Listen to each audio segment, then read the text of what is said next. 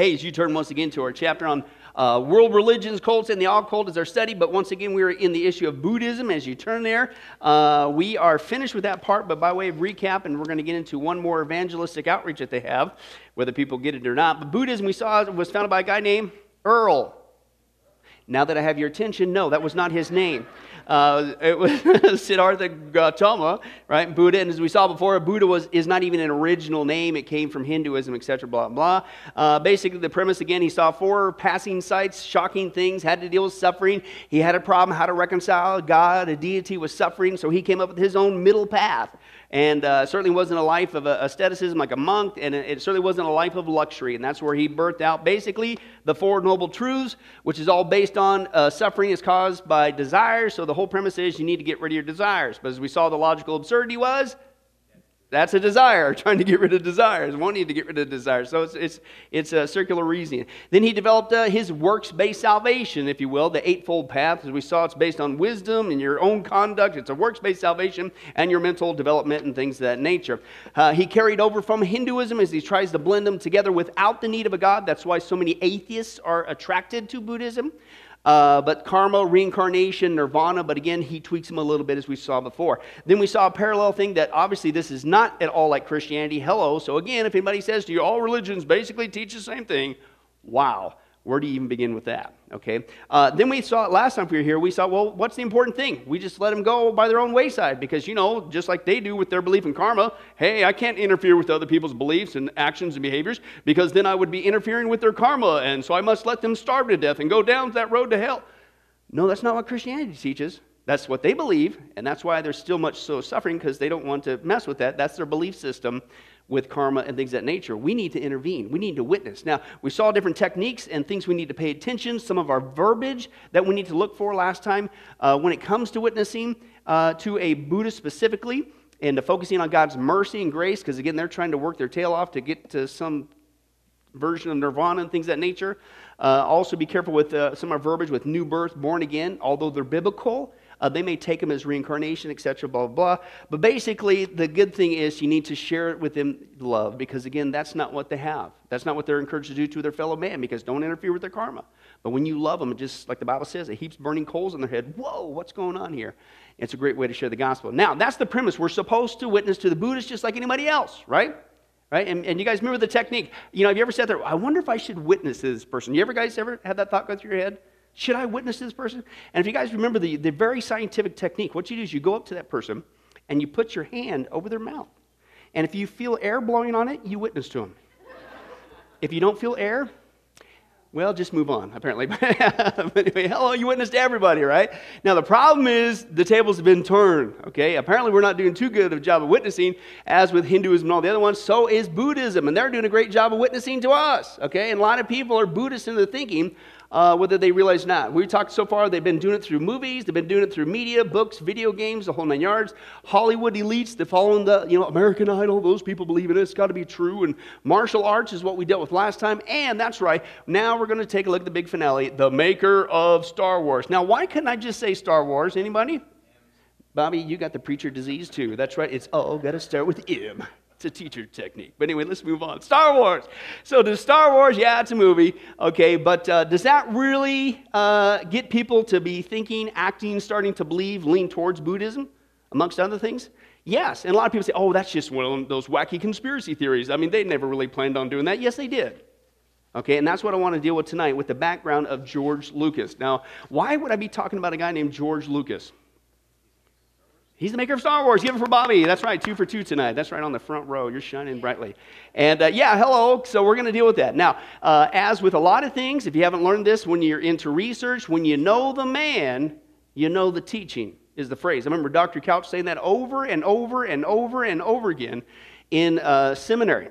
You know the history. You know the man. Then you understand the teaching that came out from that entity. Okay, and we're going to do the same thing with George Lucas. We saw that before with secular philosophy. You know the man, Freud, atheism, drug addict. Well, now you know why he came up with what he came up with. Carl Jung, into mysticism and necromancy and all that. Now you know why he came up with what he came up with. Carl Maslow, his hierarchy of needs, right? He said that his life's motivation was his absolute hatred for his mother. Why? Because one of the things when you know the man, know his history, he grew up, he was a little bit kind of a chunky little kid, so his mom actually put a chain around the refrigerator and locked it up, and he couldn't have food. So isn't it any wonder he came up with a theory that puts self-needs at the top of the triangle he developed? Know the man, you know the teaching. So that's what we're going to do. Don't take my words for it.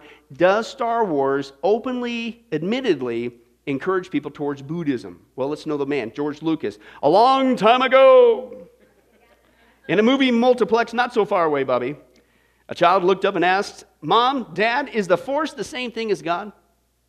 Children have been asking that question for almost 40 years now. When this whole thing began. The simple answer, of course, is no, but this raises another question. Which God or God whatever is at the center of the Star Wars universe? Well, the trilogy's creator, of course, now beyond that, was well aware, listen, George Lucas was well aware that his work invaded the traditional turf reserved for parents and preachers. George Lucas wrote, quote, Star Wars shortly after the Cultural Revolution of the 60s, and he sensed a spiritual void. So what did he take it upon himself to do? I'll help you out. I'll come up with something. And he said, and this is a direct quote, I wanted it to have some sort of palpable precepts in it that children, who's he going after? This is his words, not mine.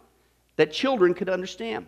There's always been a lesson to be learned. Traditionally, we get that from church, the family, art, and in the modern world, we also get that from the media and from the movies. So guess what pulpit he decided to use? Movies, okay? And in fact, the impact of Lucas' work has led researchers to speak of terms not just Star Wars, but now it's created a Star Wars generation.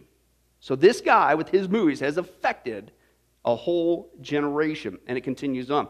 He grew up in the 50s in Modesto, California. How many of you guys remember the American Graffiti? Okay, it's kind of based on his life there in Modesto. My uncle actually lives there in Modesto, been there several times.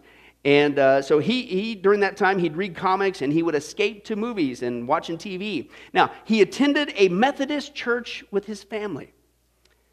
Not to pick on too many denominations, but how's the Methodist church doing today?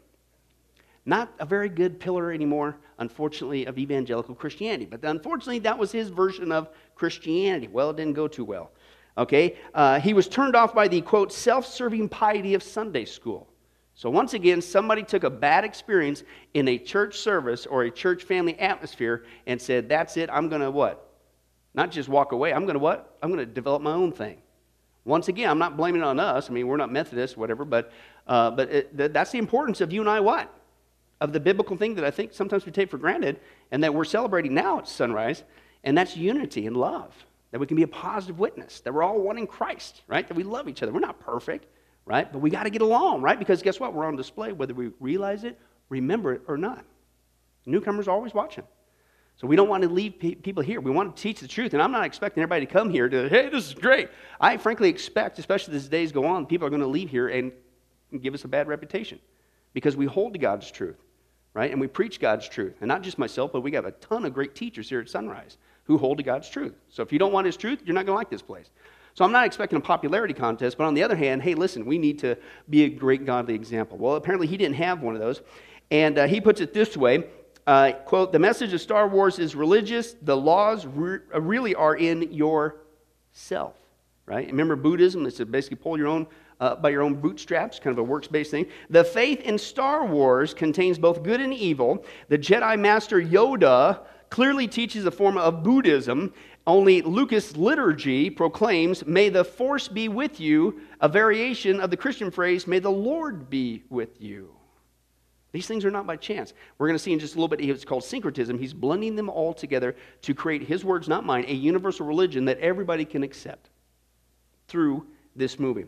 The creator of Star Wars explains that one of his least, listen to this quote, explains that one of his least favorite fantasies is about what will happen when he dies. Perhaps, he said, he will come face to face with God and hear the words, this is his quote, not mine, you've had your chance, you blew it, get out. So even deep down, he knows that, I hope I'm not doing something dumb. Wow.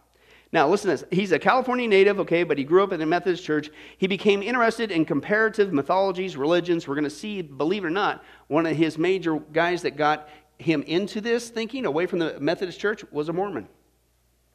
kind of weird, but we'll get into that in just a second.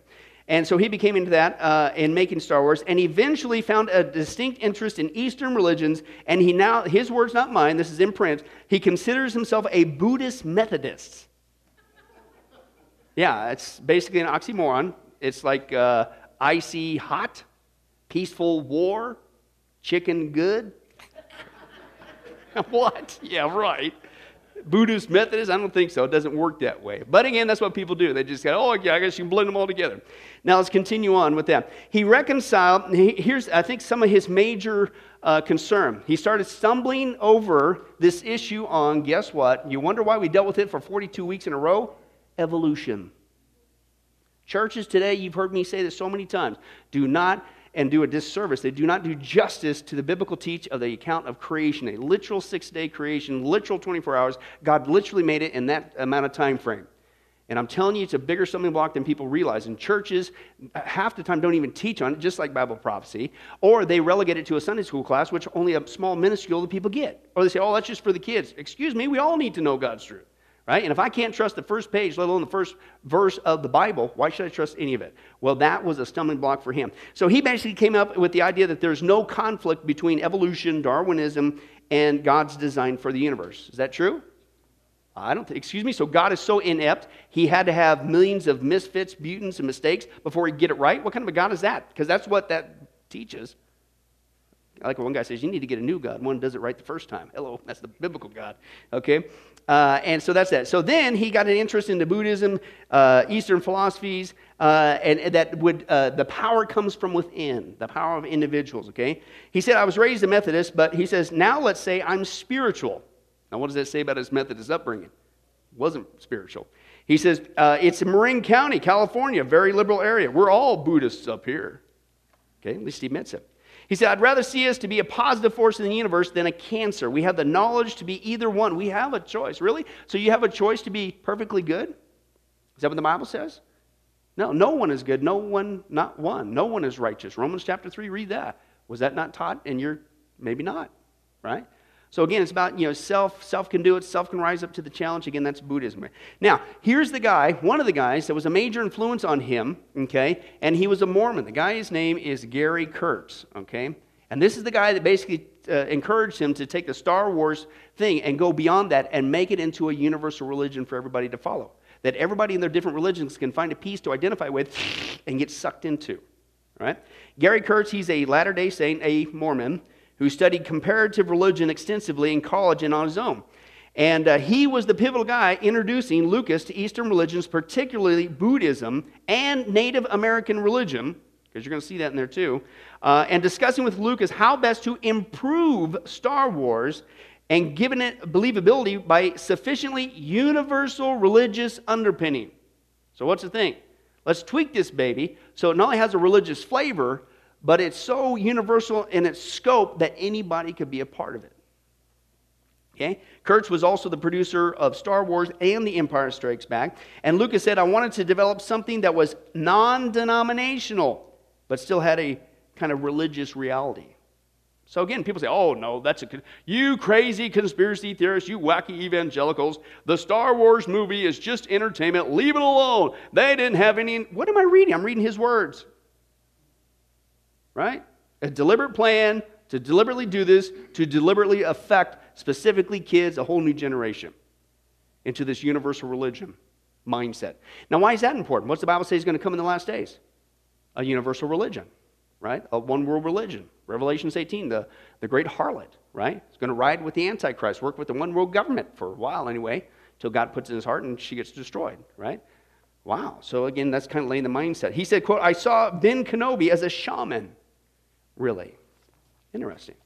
Okay? The Force was a belief roomy enough, this is his quote, roomy enough for Christianity, Buddhism, and Islam to nestle in its ample folds.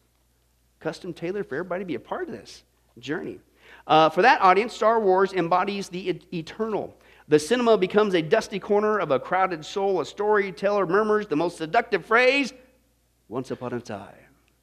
And that's when it begins to get you. An ancient mystery is about to be reenacted, and the audience is listening. Again, so it's like he's giving a sermon, but what do you use? A movie. Okay? The most successful, and this was kind of interesting, go back to this Mormon kind concept back here. Okay, the most successful science fiction TV series launched after the success of Star Wars was Battlestar Galactica. How many of you guys remember that one? Okay, and but it was created by another Mormon, this guy named Glenn Larson. Why? What's Mormonism getting all pulled into this stuff? Okay, and it was created by this guy Glenn Larson. Galactica was based on Larson's own religious and historical background as a member of the Latter-day Saints, and the series was inspired in part on the stories of Mormon pioneers.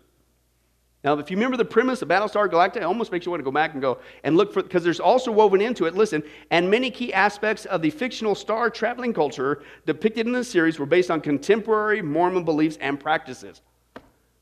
Not even that safe. So they used that to preach Mormonism. Now, if you remember the premise, and there's one thing I do know, if you recall, they were basically always in the search of this, I forget the name of the place they called it, this safe place that they could all, they're always on the run, looking for the safe place, and people were after them, persecuting them, and they just wanted to have their own home planet, and blah, blah, blah, and be at peace, blah, blah, blah. Well, believe it or not, that's the history of Mormonism. Okay, not because it was so wonderful and incredible, it's because what they were doing. People were hunting them down because of what they were doing. Joseph Smith was not some sort of, we'll get into this, Lord willing, into the Mormon chapter, but he was not some sort of saint that they want to picture him out to be, and he was just martyred because he was preaching the truth, and people had, no, he wasn't. He was sleeping with the men's wives.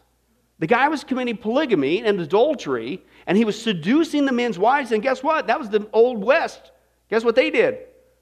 They called the FBI. No, they got their own shotguns and dealt with justice in their own hands. And so they went hunt for the guy. And the guy wasn't, some great guy who was preaching the truth, and they unfortunately shot him. Are you kidding me? They were hunting him down because he was sleeping with their wives. He was hiding, running through he jumped out the windows, and they shot him in the back because he was running.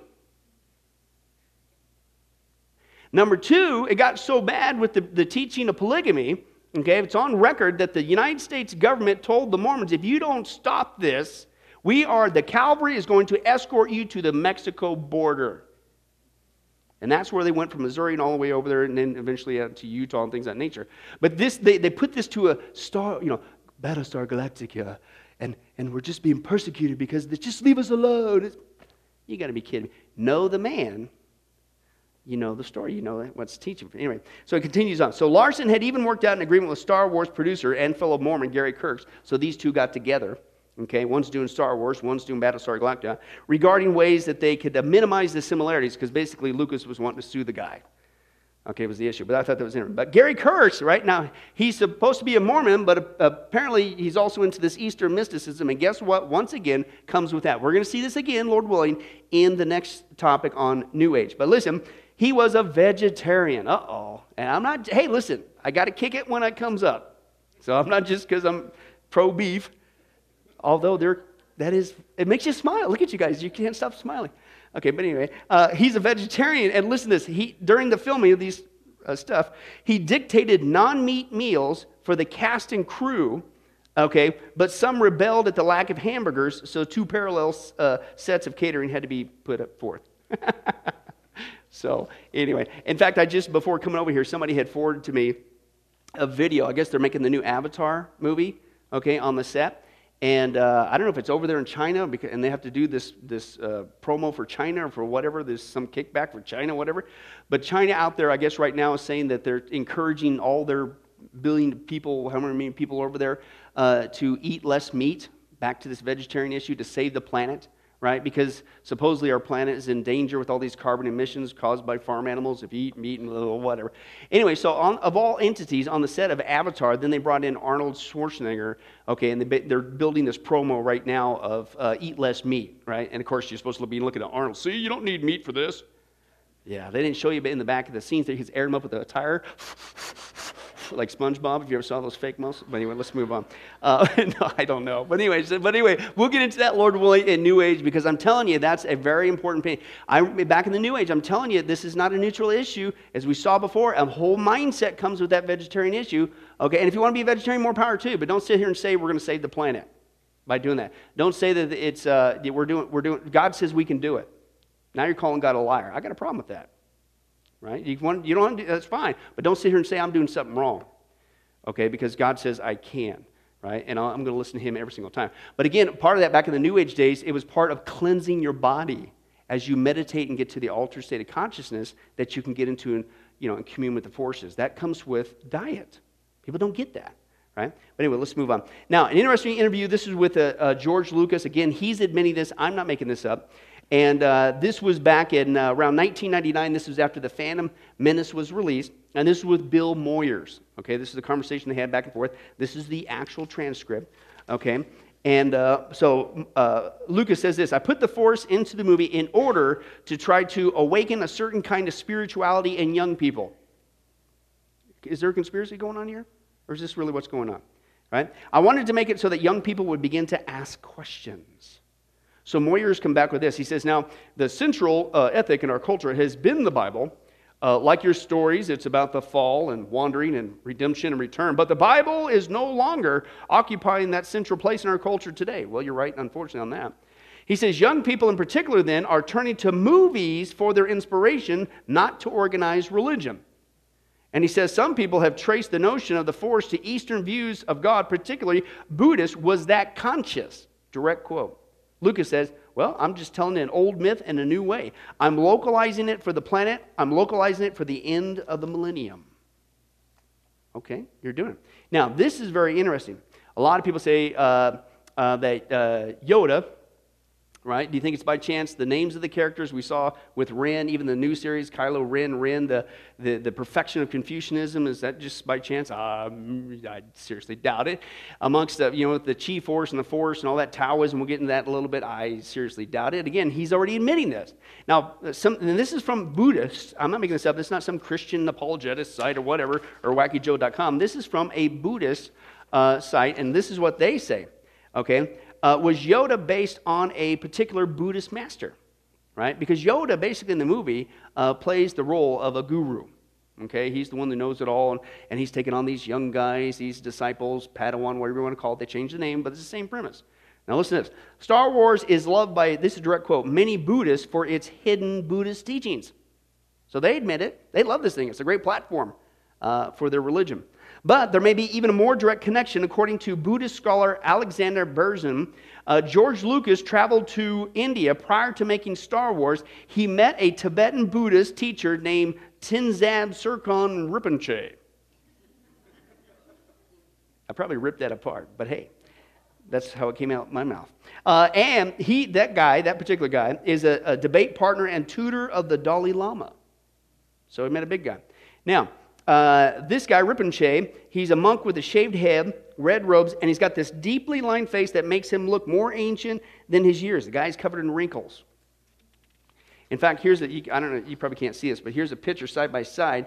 You can see this guy. I'm not recommending this, by the way, but if you stretch his ears out quite a bit, ouch, it looks pretty similar. Very interesting, okay? And so he says, this quality did not escape the notice of Westerners who met him. The makers of Star Wars decided to use him as a model for Yoda, the spiritual guide of the epic. Then another illustrator named Gotoku caught on to Yoda's monk-like image. Hey, he looks like one of our monks, okay, when illustrating this. And he began to illustrate Yoda. I guess it was an internet sensation. And then he did it alongside with their calligraphy. And basically, it's a picture of Yoda there, looking like one of their gurus. And, of course, the calligraphy on the side there, for those of you who cannot read Oriental writing like myself, says, no try not, do or do not, there is no try, right? The classic Star Wars Yoda saying. But he's saying, man, this thing's just like one of our guys. This guy's a genius, right? So let's take a look at the philosophy behind the Star Wars. Obviously, as we talked before, I'm not going to go into it too deep because we've already peppered it throughout our study. Okay, but the conflict is between light and dark. That's actually an aspect of two different teachings. Zoroastrianism, we saw, as also the yin-yang principle of Taoism. The strong ethical element in Star Wars is linked to Hinduism, Buddhism, and Stoicism. The virtues of the Jedi shares the Stoic sage qualities that they want you to have: patience, timelessness, deep commitment, and seriousness, right? That's just one thing you never saw in the Jedi Council. Hey, what are you guys doing? Nothing. We are very serious about every one of our lines. We are Jedi messers.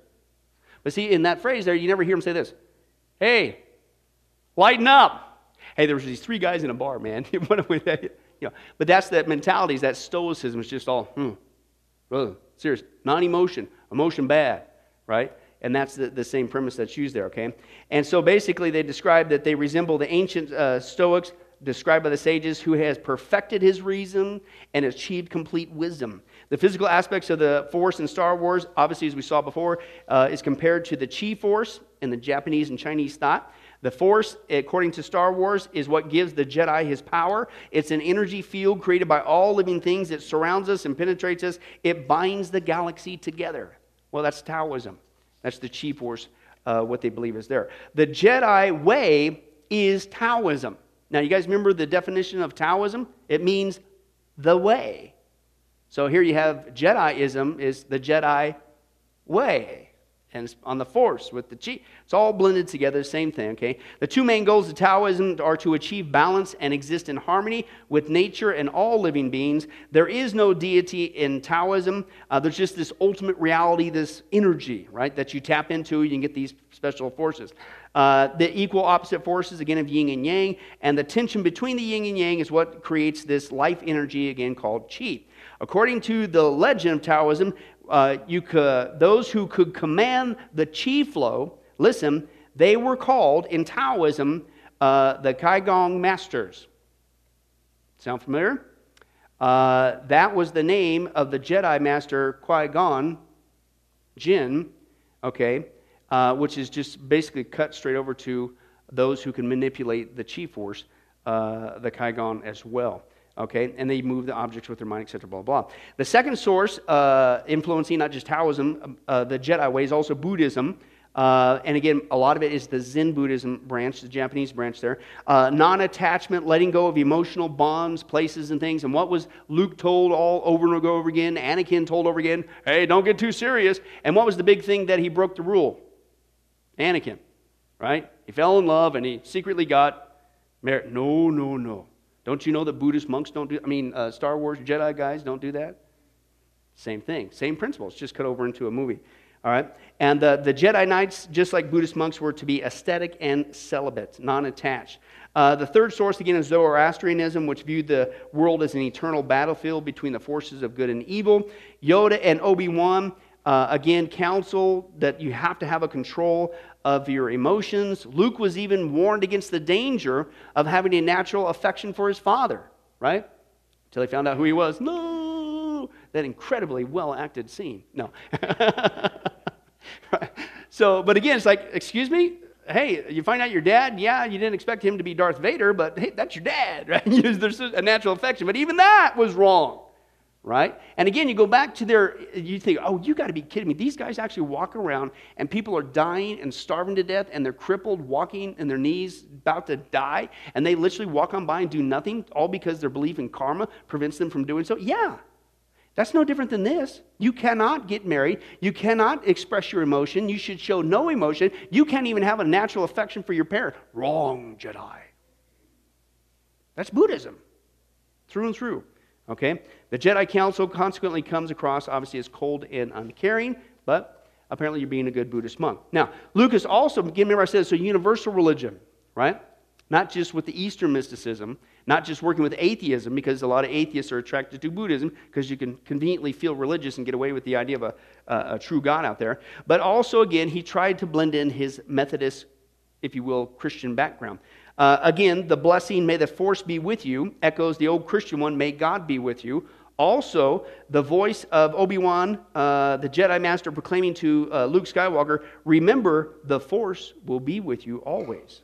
Reflects Jesus' words to his disciples, Matthew 28, and remember, I am with you always, even to the ends of the age. Very, very deliberate in the scripting there. Again, what's the premise? I'm going to create this universal religion. It's the 60s, man, and I'm so turned off by what I saw in the Methodist Church. I'm going to come up with something new. I'm going to use my new platform. I'm not going to get in the church service. Are you kidding me? I'm going to use this new medium called movies, and I'm going to create a universal religion to prepare people for the millennium. Sounds wacky, isn't it? But who's saying this? Not me. Mr. Lucas.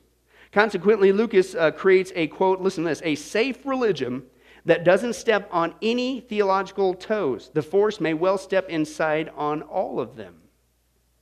Now you think, okay, well that's a premise, that's what he wanted to do, but no chance that's ever going to happen. Nobody's ever going to be affected by the media, movies, none of that stuff, because we all know it's entertainment, and it has no effect on our belief systems or values. Sarcasm? Hey, that's right, Debbie, sarcasm, you know me too well. Excuse me? Yeah, it's actually a new official religion, even getting 501c3 nonprofit status, okay? And the new religion it's created is Jediism. Instead of Judaism, it's Jediism.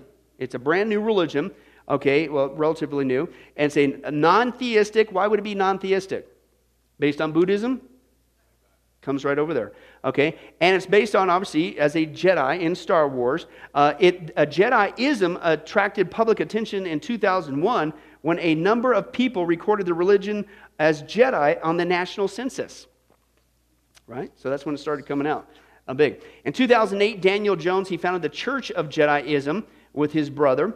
And at that time in that area in the UK, I believe, there was more Jedis than Scientologists in Britain. 2009, Jones was removed from a supermarket store in Wales for refusing to remove his hood on a religious basis. The owner justified Jones' ejection by saying, he hasn't been banned. Jedis are very welcome to shop in our stores, although we would ask them to remove their hoods. In 2010, a man who described himself as a Jedi Knight was thrown out of a job center in Essex for refusing to remove his hood and later received an apology.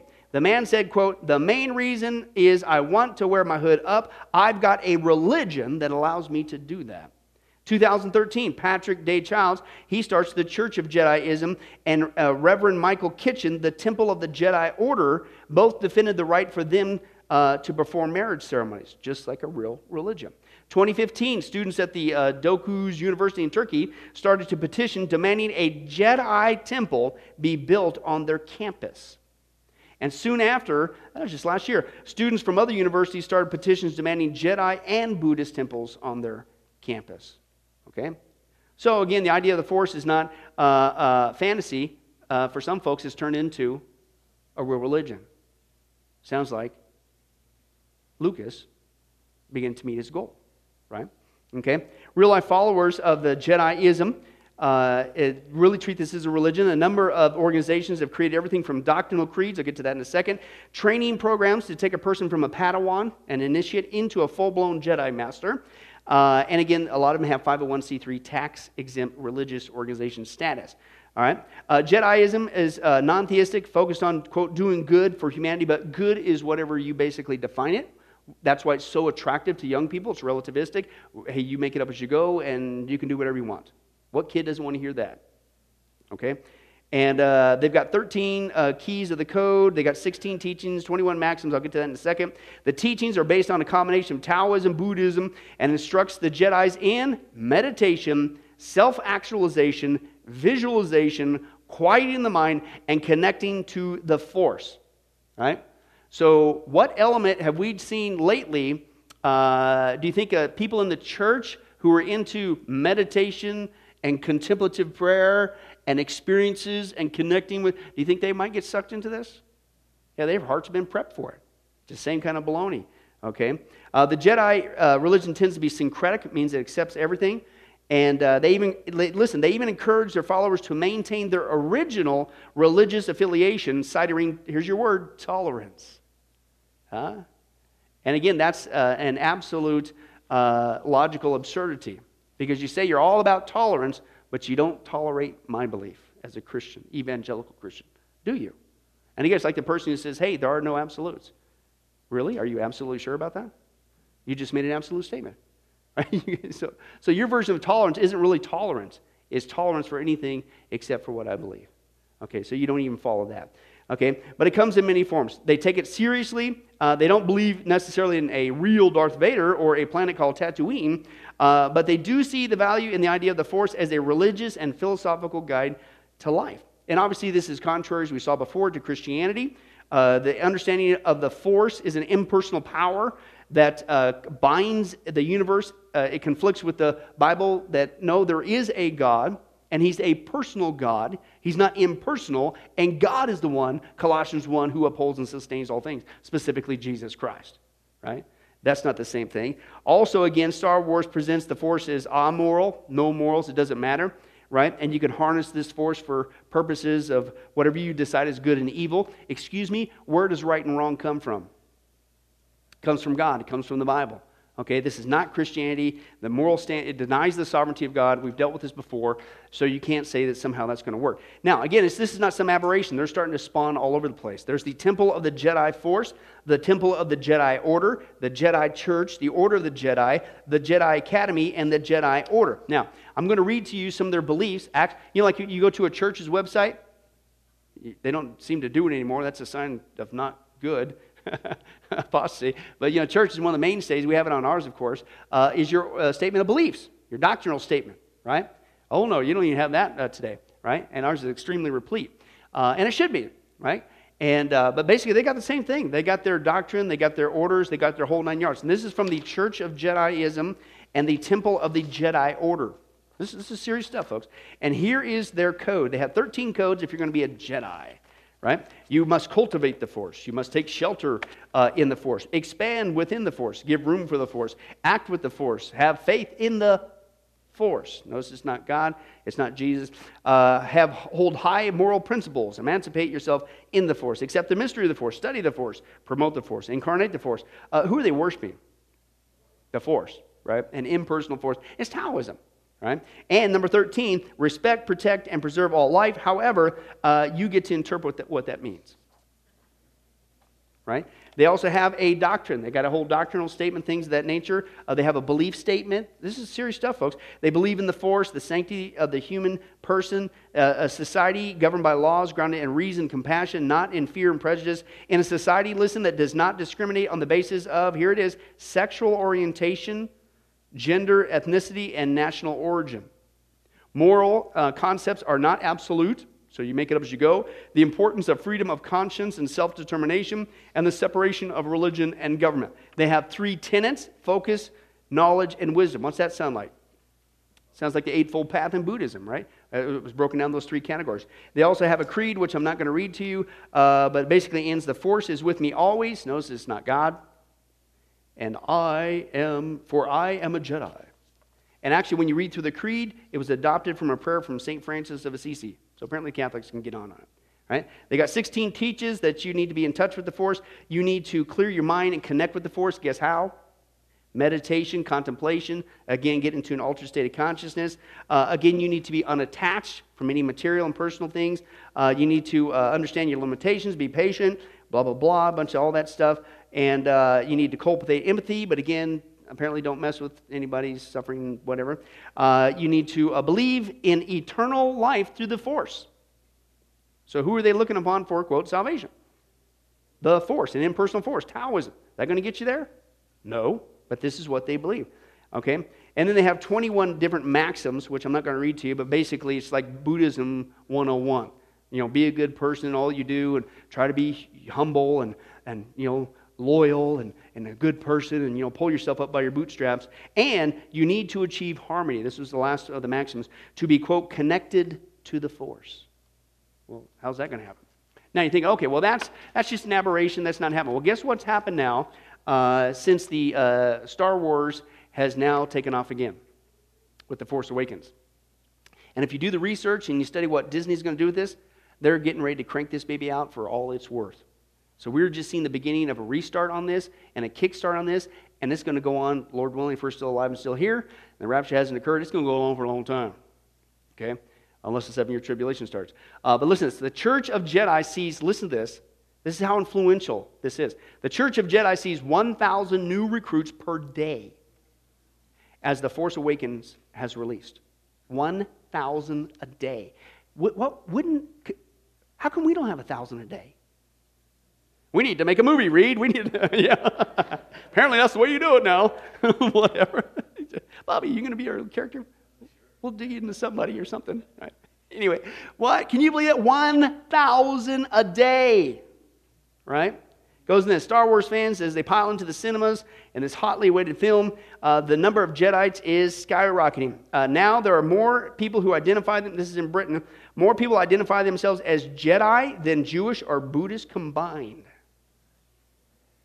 High Council member Master Chai Pa Amshi told the Times UK, the Force Awakens, again, has increased their membership, and the reason, 1,000 a day. And Amshi said, quote, we allow for multiple faiths. It's like a new universal religion. He says, we'll be supporting the homeless and providing blankets. You got to do good things, right? And the Jedi Master said, we often get compared to Buddhism and Taoism. Listen, we allow the Knights, the Jedi Knights, to write their own scripture, which is one thing we look for if they want to become a master. So right now as we speak, in essence, we can laugh and scoff all they want. This thing's not only taken off like a rocket, it's a perfectly custom-tailored universal religion for what the Bible says is going to come in the last days, a one-world religion. But these guys are writing their own Bible. Right? That's what they're doing, as a sign that they are a Jedi Master. Okay? New recruits join as Padawans and receive guidance from more experienced members of the, quote, church. In the Church of Jediism, I don't know if you can see this, but this is the guy, the founders of the Church of Jediism, Daniel Jones. He's literally speaking in front of a lectern just like this, and with the Star Wars, with the Jedi logo and things of that nature, just like a church service. It's really happening. Okay? Then they interview the guy. Listen to what he says. When did you decide to make a Jedi a real religion? He said, I was doing research on religions with my brother, and we couldn't believe that nobody had founded a real Jedi church. Obviously, that was something that needed to happen. And now we have over 500,000 members, including 100,000 in training, and a Jedi council of 4 or 5, just like the movie. Can you believe this? Okay. He says, well, what is the church doing with this massive power base? You got 500,000 people and growing, 1,000 a day. Everything. You wouldn't believe what we do. Has the Jedi church leadership become a full-time job? Listen, he says, no, I'm also in a band. He says, Christians have Christian rock. We thought we'd have Jedi rock. And he says this, are you worried about the film's effect on your teachings as the Jedi church? Jedis have to be celibate. Do you follow that? He says, in some ways. He said, obviously we have to extrapolate from the films, but because what does that tell you? The films really are the basic of their belief system, and it really impacted them so much that they're coming up with their own religion. Just like Lucas said he wanted to do. He says, but we have to make a practical version of the teaching, so we end up with a real-life approach to what the film teaches. We have to be realistic. And listen to this. And as far as your converts go, what's their background? Is a, quote, Lutheran more likely to become a Jedi than, say, a Mormon? He says, quote, it's an equal spread among fans. Why do you think? Because he built the whole thing to what? Come one, come all. Fits a little piece of everybody. Everybody can get along on this one. Right? If anything, most would be atheists from a non-religious background.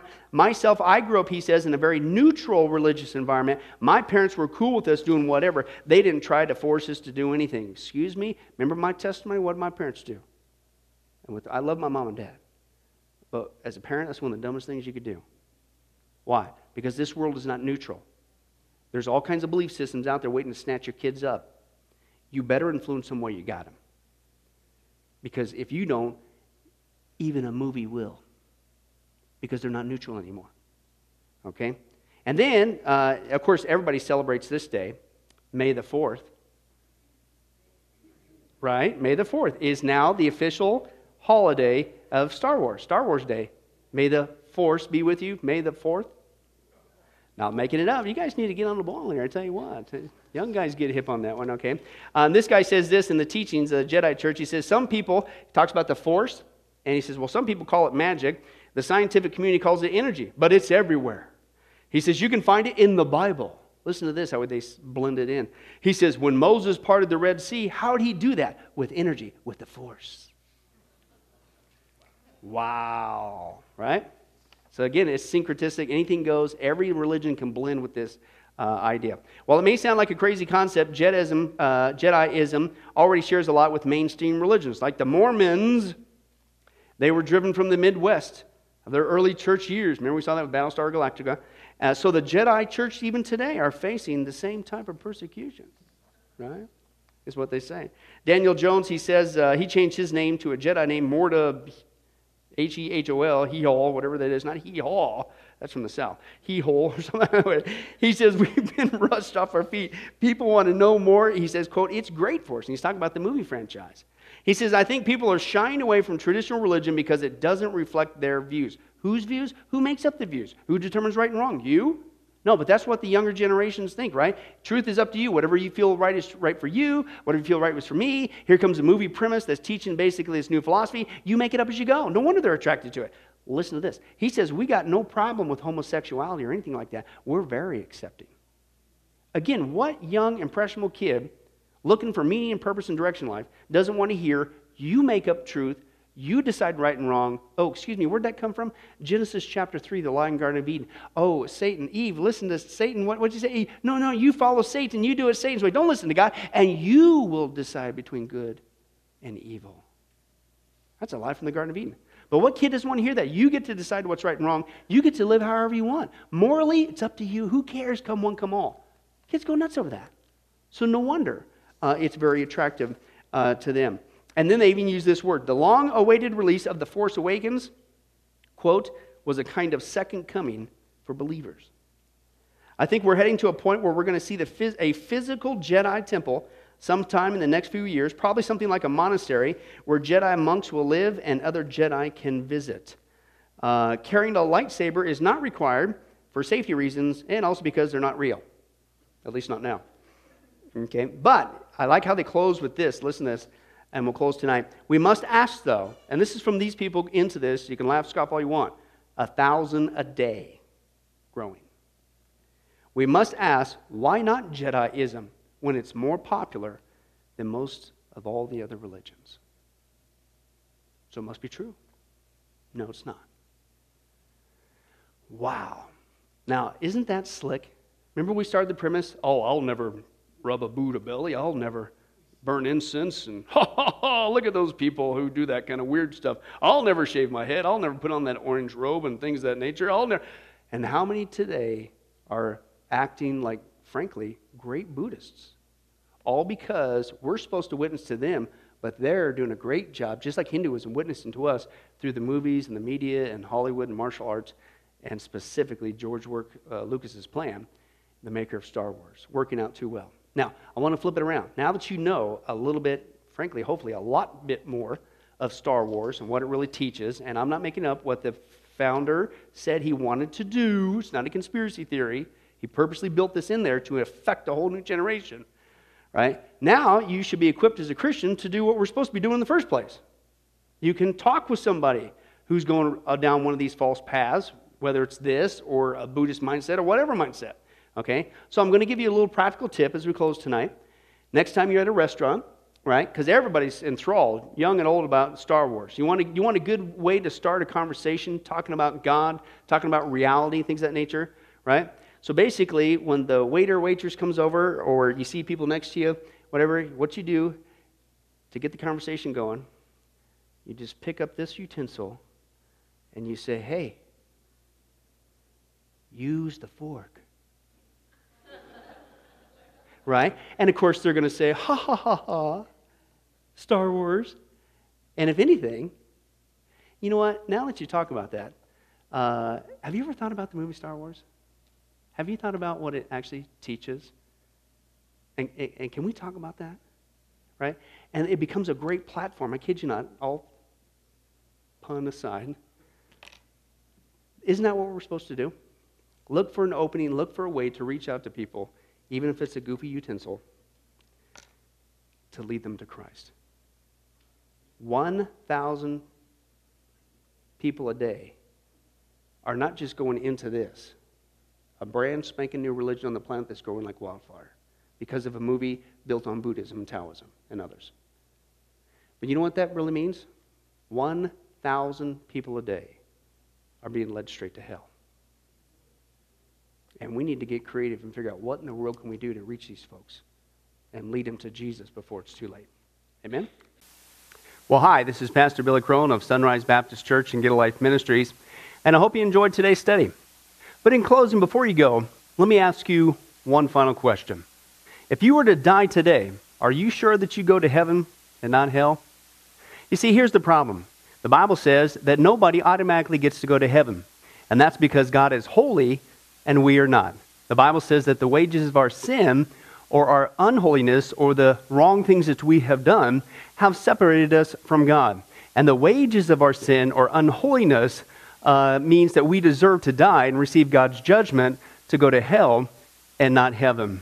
In other words, we're disqualified for heaven. And that's because God being holy and us being not, the two cannot mix. So what are we going to do? Well, that's bad enough. The other problem is we don't even want to admit this dilemma, even though God already knows it all. And so out of love, God gave us something called the Ten Commandments to show us that we're really disqualified for heaven. We're not holy. We're not perfect like Him. Let's take a look at just a few of those here today. The Bible says, the Ten Commandments says, you shall not bear false witness. That means lying. How many of you ever told a lie before? Well, those of you who didn't raise your hand, you just did. Okay, let's be honest, folks. Let's not tell another lie. We've all lied. Well, believe it or not, that disqualifies you for heaven. That's how holy God is. He is the truth. He does not lie. And so that makes us a liar. Another of the Ten Commandments says, you shall not steal. Okay? How many have ever taken anything without permission? Well, all of our hands should have went up at that one. We've already said we're a bunch of liars. Okay, well, we've all done that. And it doesn't have to be a bank. It could be a pencil in the 3rd grade. That means that we're a thief. Okay? The Bible says that God is so holy, even His name is holy. And that's why one of the Ten Commandments says, you shall not use the Lord's name in vain. Hey, folks, isn't it ironic how now the blessed name of Jesus Christ, the Bible says there's no other name under heaven by which men might be saved, Jesus Christ, has now become a cuss word? Folks, the Bible says that's the sin of blasphemy, okay? And folks, let's be honest. We've used God's name in vain before. The Bible also says in the Ten Commandments, you shall not commit adultery. And Jesus takes the standard even higher. He says, listen, it's not just physical adultery. He says, surely I tell you that if you look at another person with lust in your eye, you've committed adultery in your heart. God looks at the heart. One more out of the Ten Commandments says, you shall not murder. And you might say, well, hey, I haven't done that one. Really? The Bible says that the sin of hatred is akin to the sin of murder. You, in other words, in your heart, wish they were dead.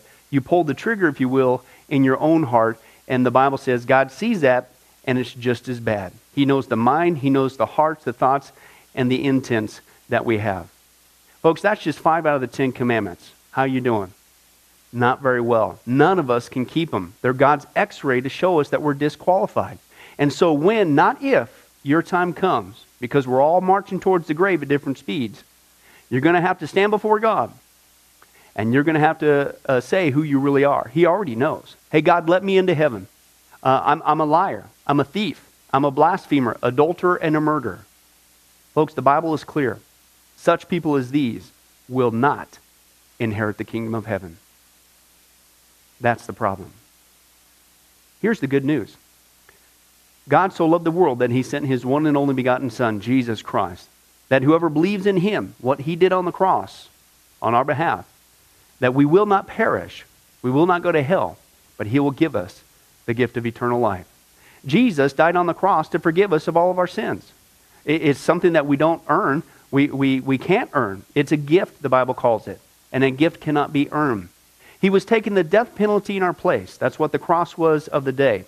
And that if we would just ask Jesus Christ to forgive us of our sins and believe that in our heart that God raised Him from the grave, showing that His death is satisfactory to God to forgive us of all of our sins, no matter what we've done, the Bible says we shall be saved. The Apostle Paul says that if we confess with our mouth Jesus is Lord and believe in our heart that God raised Him from the grave, we will be saved. Let me give you a common analogy of what God's doing and what He did for us with Jesus dying on the cross on our behalf. In life, we know that people can be sentenced for a crime to where they're actually on death row. The courtroom scene has completely finished. The gavel has already sounded. They are going to jail, and they're just awaiting their time before they go to the death penalty. As they're sitting there in the jail cell, it's a proven fact they did what they did. Everybody knows it. They're just waiting for that time for their number to come up, so to speak, and walk down that hall and be executed. There's nothing they could do to reverse their crime. No amount of good works in that jail cell can reverse what they've done. It's too late. It's over. But believe it or not, there's one way that people even today can get off a death row. And that's if the one in authority, the governor, if he were to, out of mercy and kindness, nothing that the person did, because they don't earn it and they don't deserve it, and they can't earn it, if he would grant them what's called a pardon, out of the kindness of his heart, he has the authority to grant them a pardon and absolve them completely of their crimes against the state. And did you know that there's actually been people that this has happened to, that the governor, out of mercy, has granted them a pardon as a gift, and they've gone down to the jail cell and handed that person, extended it through the bars, here, I'm granting you a pardon. If you would just receive it, you can go free right now. And did you know that there's actually been people who've said, no, I don't want your pardon. And so what happened is, of their own doing, even though they had a way out, they still had to go to the death penalty. Folks, can I tell you something? That's what God did for us with Jesus dying on the cross. He sent his son to take the death penalty in our place. God has the authority to grant us through Jesus a complete pardon. And every day that you're still alive, God is extending to you spiritually this pardon. But a pardon does you no good unless you reach out and receive it by faith. Won't you do that today? Won't you call upon the name of Jesus Christ? Ask him to forgive you of all of your sins, to trust in his work on the cross to pardon us from all of our crimes, our sins against God. God loves you. He wants a relationship with you. But there's only one way to heaven. It's Jesus. There's only one way to get off a death row. It's through the cross of Jesus Christ. Won't you do that right now? Well, this has been Pastor Billy Crone of Sunrise Baptist Church and Get a Life Ministries. And if there's anything that we can do for you, please don't hesitate to contact us. Our number, our information will come up here on the screen shortly. And if there's anything we could do for you, please don't hesitate to let us know. Thank you for joining us. And remember, I hope to see you in heaven. God bless.